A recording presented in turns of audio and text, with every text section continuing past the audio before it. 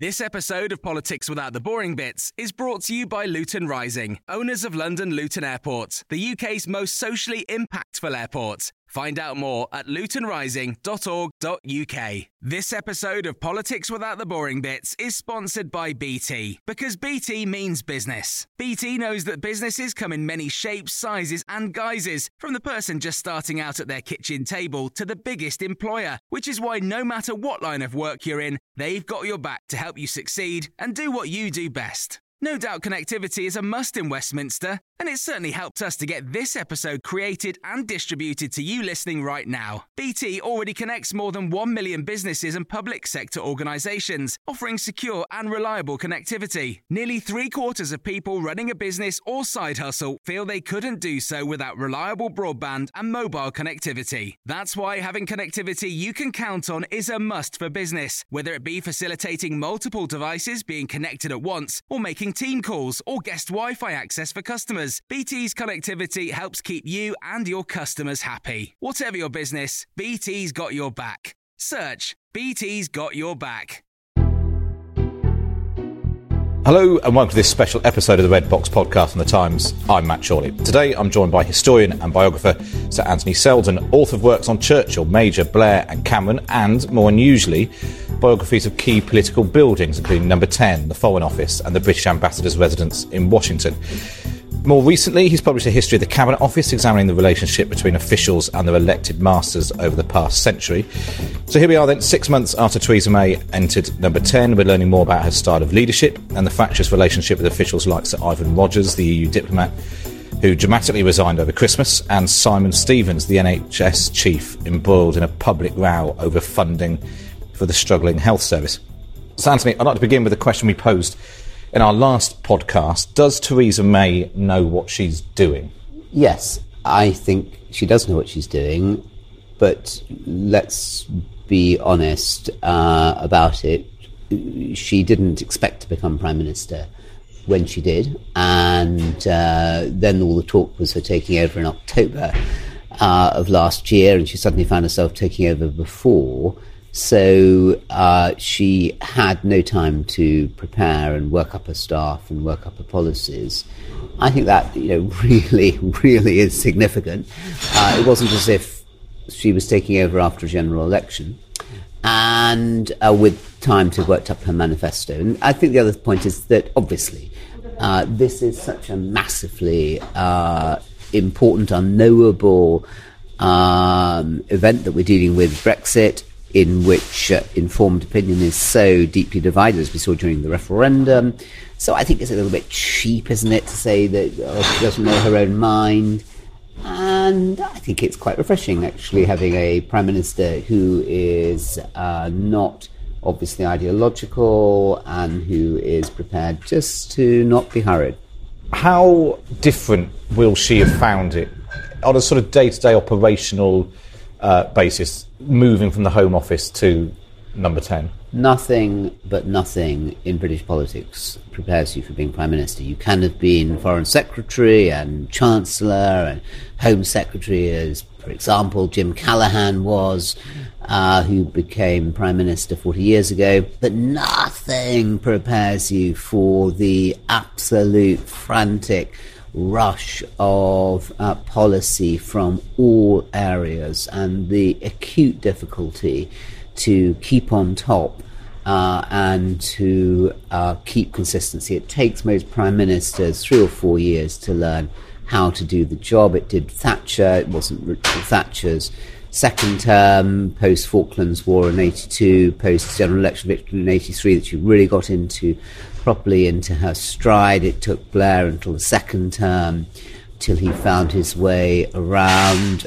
Ditto with Major.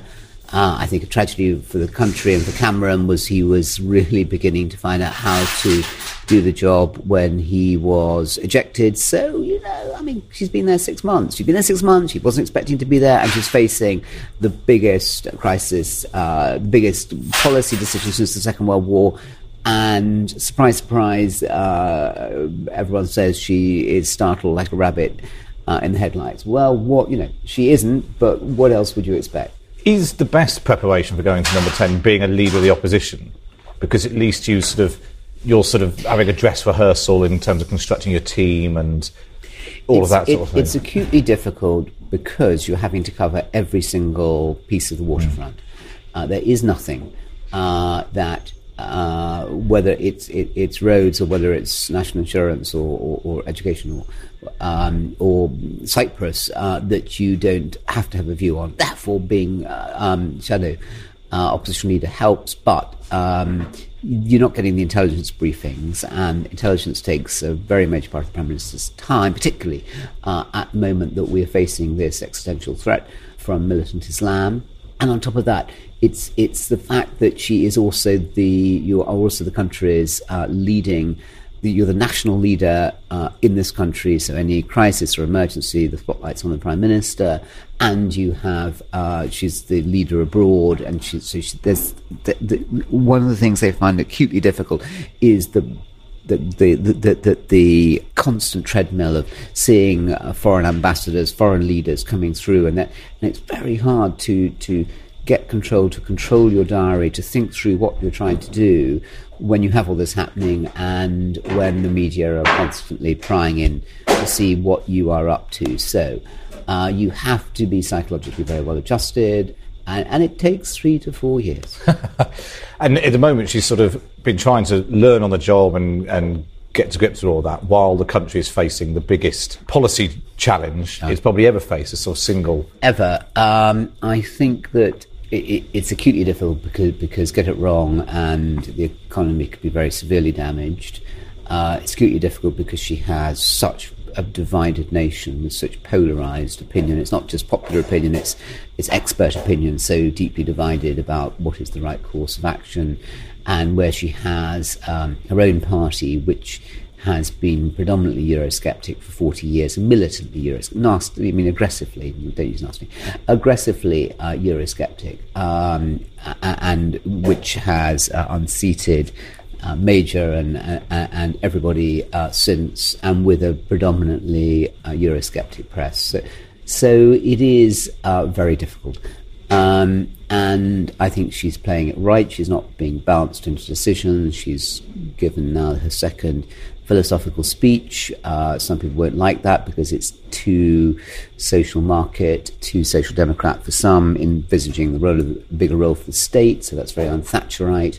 It's even slightly left of Cameron, who himself was to the left of both Major and Thatcher. But she's come out with these statements. She's dealing incrementally with policy, and if I was giving her advice, I would tell her absolutely to ignore the people who are saying she doesn't know what she's doing. Have you been surprised by the amount of attention on Fiona Hill and Nick Timothy, the Prime Minister's joint chiefs of staff? Because certainly when David Cameron entered number 10, I'm not sure Ed Llewellyn, I'm not sure his press coverage was quite so fulsome. And sort of every decision, or particularly anything controversial which comes out of number 10, or anything about the relationships with other civil servants especially, all end up being seen actually not through the prism of their relationship with Theresa May, but their relationship with Nick and Fiona. Well, the reality is that most prime ministers since Thatcher have had a man and a woman in charge of as dominant forces in number 10. So with Thatcher it was Bernard Ingham who was covering the press, and Charles Pole, who covered the whole, though he was just Foreign Affairs Private Secretary, he was far more powerful than the Principal Private Secretary, covering the whole waterfront of policy. With Major it was Sarah Hogg and Jonathan Hill, and actually they had quite a lot of exposure during their time. With Thatcher it was Angie Hunter and Alistair, and then it was Sally Morgan and Jonathan Powell took over that role. So it's fairly well. And with Cameron, less high profile, but you had Ed Llewellyn and Kate Fall, and but a broader based team. I think it partly reflects the fact that that they were the people who were by her side in the Home Office, and she didn't have. It wasn't just she didn't have time to think through what she was going to do across the piece as a Prime Minister needs to do, but she didn't have time to build up a team, and so you fall back on the two people you've known and trusted and worked very closely with, and they were a formidable team. I mean, she wouldn't have lasted as long. that was extraordinary the last 6 years at the Home Office, the graveyard of British politicians, if she didn't have really strong people by her side. So I think that inevitably she has relied on those, but I think what's now happened is she's getting a much broader team, much broader policy team, much broader comms team, much broader political team, and the civil servants have expanded into that space and provided the ballast and continuity, and she's got in Jeremy Hayward, the most formidably experienced official, the dominant official of the last 20 years in British government. So, I don't think it's surprising that people have concentrated on Nick and Fee, and I think in the early months that was the reality because they were because she was having to rely on them, but now she's built up a team, and therefore they can come back more into the more traditional roles that has gone all the way back to Thatcher. British prime ministers in number 10 have two dominant officials on whom they rely. It's a clearly established pattern, as I've shown. Do you think that she needs to broaden the people that she listens to, the advice that she takes, and to maybe move beyond the sort of bunker mentality that we sometimes saw from when they were at the Home Office? That was one of the reasons why she survived. You can't run number 10 thinking everybody's out to get you. We have very short memories, and it doesn't get any credence to say it, but nevertheless it's true that every Prime Minister is accused for having a bunker mentality. So Thatcher was accused of a bunker mentality with Ingham and Charles Pole. Blair, a Major, was absolutely... and indeed, they talked about it. They talked at one stage in one of their diaries, which I quoted in my book on Major. They felt as if they were in that scene in Zulu where they were surrounded, Rorke's Drift, and they just had this circling enemies all around them, and one by one, bunker mentality was what the Major's team felt. That obviously with the Den under Blair, Brown was hugely criticised for having his close clique of Stuart Wood and Sunai, David Muir in there, and again Cameron's Chumocracy. So it's always the case. But I think that I think it has now expanded out. So I think it was inevitably true for the first 3 or 4 months. I think now they brought in, as they needed to do, really strong people to fill in the spaces. But prime ministers need to listen and not listen. Prime ministers listen too much, end up going nowhere, and you don't listen at all. The general tendency is all of them. They come in. Blair at the beginning said, "Call me Tony," and I'm your mate. And Cameron said, "Call me Dave." And Thatcher said, "Call me Margaret." Joke. But the tendency and Major's first cabinet in November 1990 was incredibly relaxed. They all start off relaxed, wanting to be friends with everybody, and they all end up like they're in Rorke's Drift in Zulu, and all of them without fail. And so I think that there's that pivotal point whereby you are listening, but not listening too much, because leadership is about taking decisions, and that means you're going to make enemies. And it means you take the right decision at the right time. And I think she's to be praised. Most people think she's to be condemned for keeping her cards close to her chest and not being bounced into decisions. You look at the history of Premiership in the last 25 years, many Prime Ministers have gone wrong by feeling the need to make a quick decision. Again and again, you have policy on the hoof because the media is baying for a resignation, or they're baying for a quick response, and invariably it's wrong. It suits the media for 24 hours, but it doesn't suit the country.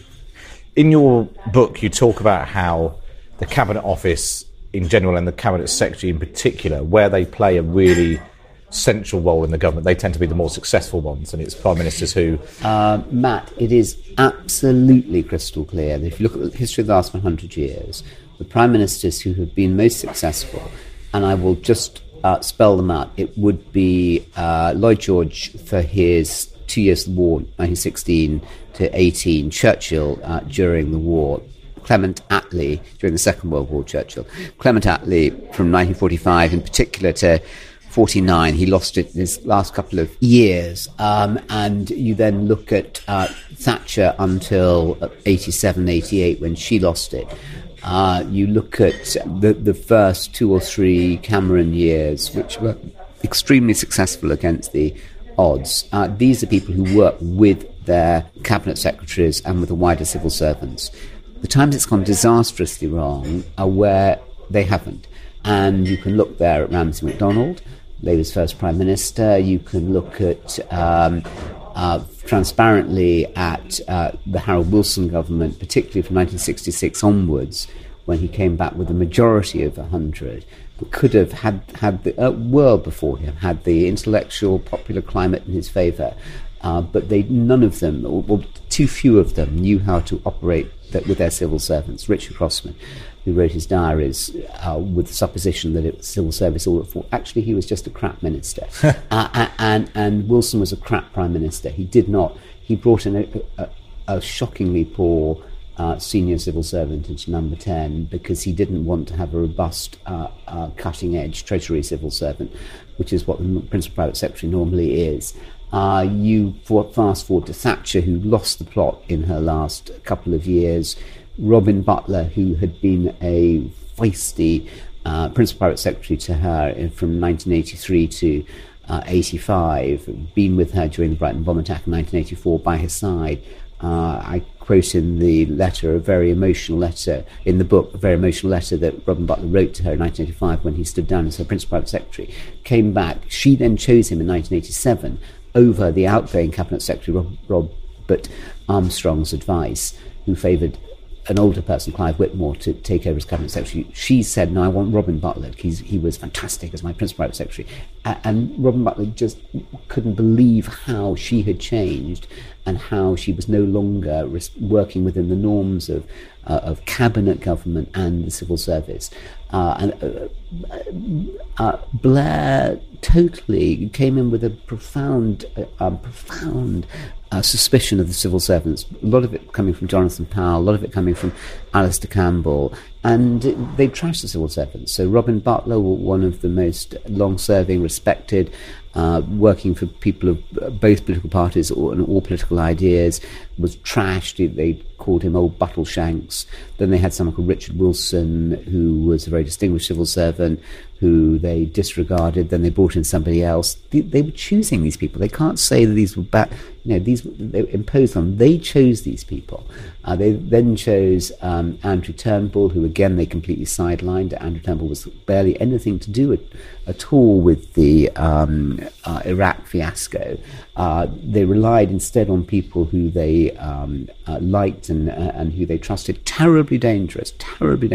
So, the lesson's very clear that one of the great bullocks of democracy in this country is an impartial civil service. Now, civil servants sometimes get it wrong. Ministers sometimes get it wrong. Ministers get it wrong when they trash civil servants and ignore their advice because they're not telling them what they want to hear. And civil servants get it wrong when they think that they're the masters. They're not. They are civil servants. They are the servants of the country.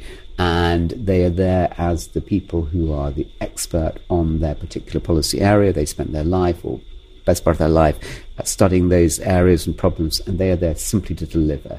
They propose options, they listen to what the minister says, and then whatever the minister says, they get on with it.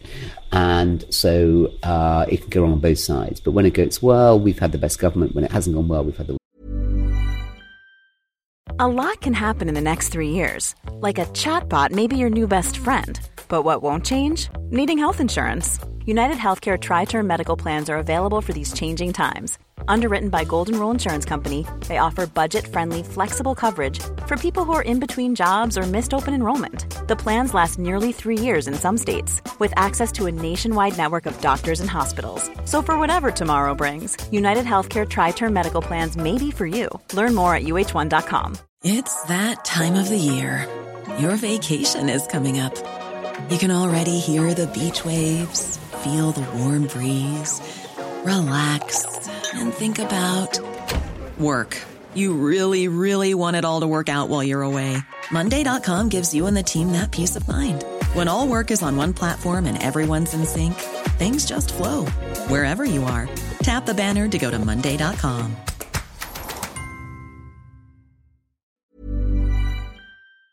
This episode of Politics Without the Boring Bits is brought to you by Luton Rising, owners of London Luton Airport, the UK's most socially impactful airport. Find out more at lutonrising.org.uk. We've seen in the just past couple of weeks, there was Ivan Rogers who, in his extraordinary resignation email, basically made clear that he felt his advice wasn't being listened to. And then we've had Simon Stevens, head of the NHS, is talking about, you know, he basically making clear he thinks that the NHS needs more money and feels that isn't being listened to. How dangerous is it for a Prime Minister when senior people like that go public with the idea that their voices have been listened to? Well, Ivan Rogers didn't go public. I don't even know how it was leaked. I think that was a clear case of needing to have somebody in that job who was sympathetic with what was happening with Brexit, regardless of what one might think about Brexit. And Ivan Rogers, the world is very much as we construe it to be. And if we say something is going to be a terrible problem, it becomes a terrible problem. if we say, this is supremely difficult, but actually we can get around this, that is the skill of the civil servant. If that was what Ivan Rogers was saying, then Ivan Rogers needed to go, and there needed to be somebody else leading that, albeit somebody who didn't know the personalities and the issues as well, who would come in and actually deliver, because the job of a civil servant is to be the servant of democracy, of the elected element in our constitution, and they have to do that. And that is completely clear, and it's completely clear that where the civil servants do that, even if they don't agree with what the minister is saying, they put up their arguments, they say the X, Y, Z, but at the end of the day, they simply have to get on with it. And if they are not prepared to do that, they have to resign or they have to be fired.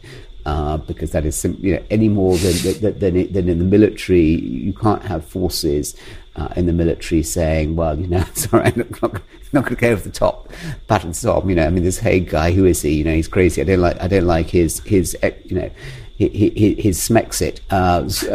Somexit strategy, and I'm not going to go. You have to. You can. The officers raise their objections to the plan, but at the end of the day, it was the political masters here in London who were directing the affairs, and they are in the same position. So these are civil servants, not military servants, who are the servicemen and women in this country. So I think it's probably quite healthy that this has come out into the open, and it provides a chance to reboot it, the way that we are approaching it, so there can be people there who whatever they might think personally, are prepared to make it happen. There is no doubt that we can talk ourselves into thinking that Brexit is going to be impossible. By the way, I voted Remain, but we can absolutely have a Brexit strategy that is going to work for this country, but needs to be delivered by people who believe it's possible, even if they have reservations about the policy, because then it will be delivered. Simon Stevens is a different case, and Simon Stevens he was there in the Tony Blair policy unit. He understands the NHS better than anybody else. And in the country, he is profoundly knowledgeable about the way that it works best. And there is a different relationship between Public Health England and and a diplomat in the FCO. So slightly different principles apply there, and because of the way that, as you know, NHS England was constituted. And so he has more freedom to express what he thinks is right for the country. With that case specifically, there is a risk that if it becomes a spat between the NHS and the politicians, the public are more likely to, because there's this public outpouring always for the NHS, to side with the NHS rather than the politicians. It's got getting involved in a public row with the head of the NHS is quite a high risk strategy. As we've known for many, many years, you cannot be seen to be going against the NHS, which, by the way, is highly inefficient, and which is ripe for reorganisation, and for all the we all genuflect, don't we? And we say that it does wonderful work, and it's absolutely true, and I know that from personal experience. But there's also, the NHS is very conscious of its power over politicians because of the leverage that it has with the public. And the sympathy vote, and I think there's something a little dishonest about the way that the NHS has operated. It does need to be more efficient, more responsive. I think it needs to be more patient, orientated. We all need to be, focused on the customer. The bill that Joe Johnson's trying to get through, that the Lords are protesting about, is very much consumer orientated for the student. It's trying to put the student first. And the NHS, we should all be trying to put the patient first. We shouldn't be, it's not about the doctors, the nurses, the administrators. It's always about the patient and what's in the best interest of the patient. And absolutely not certain that the vociferous leaders of the NHS put that first. So when Theresa May is sitting in number 10 at the moment, do you think is the task that she faces sort of too big? Is it the 24-hour nature of leading a political party with a small majority, running a government facing crisis at home? You've got Brexit, we haven't even touched on Donald Trump. Is it just a job which is impossible to do brilliantly well? Yes, I think that's very perceptive. I think that's a very fair comment. We don't see it in those terms because we always think that every new incumbent, not least because they promise us the earth, is going to be able to deliver all of this. But if we do look back at prime ministers, some people now say Theresa May isn't, doesn't know her own mind, and then there was David Cameron. Well, he was useless, wasn't he? And and then before him, Gordon Brown. What a disaster! And then there was Blair, took Iraq and deceit and money, and then there was Major. Well, he was completely useless, wasn't he? And then there was Thatcher. Well, she went mad at the end, and so it goes on. It's the same view of everyone. And Callaghan, well, he was useless. Crisis, what crisis, and the IMF crisis, and Wilson was, So it's extraordinarily hard to get out. I mean, again, it would have been very interesting, as I spoke about with David Cameron. Had he won the referendum, and had he stayed on another couple of years, which is probably what he would have done, he then would have been extraordinarily the Prime Minister who had left at the moment of his own choosing, that nobody does. Yeah. And nobody leaves at the moment of their own choosing. People say that Wilson did in 1976, but Wilson was already, absolutely, it was going very wrong for him. He got Alzheimer's, he was drinking too much. Yes, he said he was going to do 2 years, but he was very ineffective and was being pushed. So I think that it's very, most of these people are pushed out, but Cameron would have gone into his own choosing. He would have won 2 general elections, or not lost them in 2000, emerged as Prime Minister after 2 general elections in 10 and 15. He'd have won 3 referendums. He'd have seen the party through a coalition, and as a Conservative leader, he'd have got the party to some position of accord on Europe, strengthen the economy. Would have been extraordinary. I mean, and would have been the leader of the free world after Obama, and assuming Merkel goes, and could have done and had all these plans. So, it was, the stakes for that man were really pretty high. So I think that Theresa May, if she is able to get a sensible way forward on Brexit that's very different from doing what the screaming newspapers are demanding, that she, wailing like banshees, and her own demented right-wingers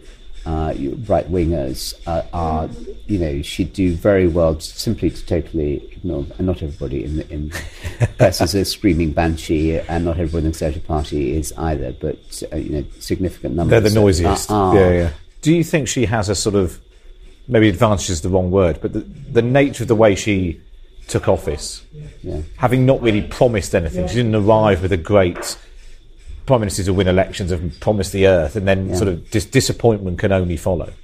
Actually, her quite calm, sort of steadied, unshowy, actually didn't, because there was no leadership contest, she didn't really promise anything. She's promised competence, she's promised Brexit means Brexit, but what does that mean? That actually means that the chance of a public backlash against, well, you've not done what you said you're going to do, that actually... Well, you say that, although some would say that her speech on Monday with the Shared Society, building on her party conference speech, building on her initial comments, are nevertheless painting a picture of a more interventionist state, of a more Joe Chamberlainite one nation state than some of her predecessors. So yes, she has in some ways promised less, because she didn't need to, because the fact of elections is you need to promise the earth and then you deliver, little pots of sand. This is true the world over. It's the way the system works, and we merely forget about it from election to election, and we believe that we're going to, yes we can, and we can't. The truth is that they can't. And because she didn't have to make these big promises, absolute truth in that. It'll be interesting to see how it pans out over the coming months. And we've had this sort of period of 6 months of no running commentary, getting to grips with the job, not chasing headlines. But it feels like, particularly when Article 50 is triggered and then we start seeing what's happening in other European countries, the lid might start coming off some of the pressures, and seeing how she copes with those. Well, I think the risk is that you get bounced into it. Eventually you get so irritated by people saying, for goodness sake, what do you think about X, Y, Z? So then they start delivering their views on X, Y, Z. And then people applaud for a couple of days, and they say that doesn't make sense. The best advice would be simply just to absolutely ignore. Maybe she could say at some point, the expectations of my job are simply impossible. We need to reboot the public understanding about what the job of the Prime Minister is, because as the record of my 6 predecessors show, that it is so out of touch with reality about what I could do. But what I will try and do is to do this, this, and this, and if I can do that, so there needs to be this kind of re-education. Meanwhile, there's going to be huge frustration from the political classes.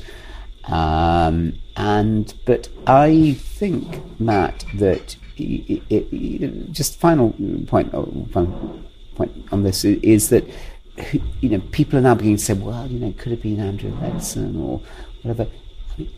No bloody way. There is no way that anybody who, we talked about the fact that nothing prepares you for the Prime Minister job, nothing but nothing.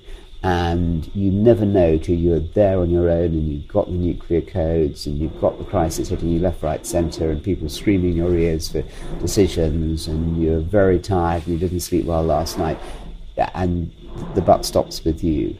The pound stops with you. You never know how you're going to be able to cope, and it's pretty frightening, intensely frightening, actually, for many of them. Nevertheless, she was Home Secretary. She dealt with security and terrorism for 6 years. There's no way that any of the other people... it's the incredible insouciance, the incredible arrogance from so many people that think they could do these jobs when they haven't a bloody clue what the job involves. So she did at least have that experience. Well, on that final thought, Anthony Seldon, thank you very much. If you enjoyed this podcast, please do post a review on iTunes, and remember to sign up to my morning email briefing. Yeah, definitely sign up for the briefing. Essential. The Times. Think about not signing up. That's the best advert we've ever had. The Times.co.uk/redbox email. But for now, from Sir Anthony Seldon and me, it's goodbye.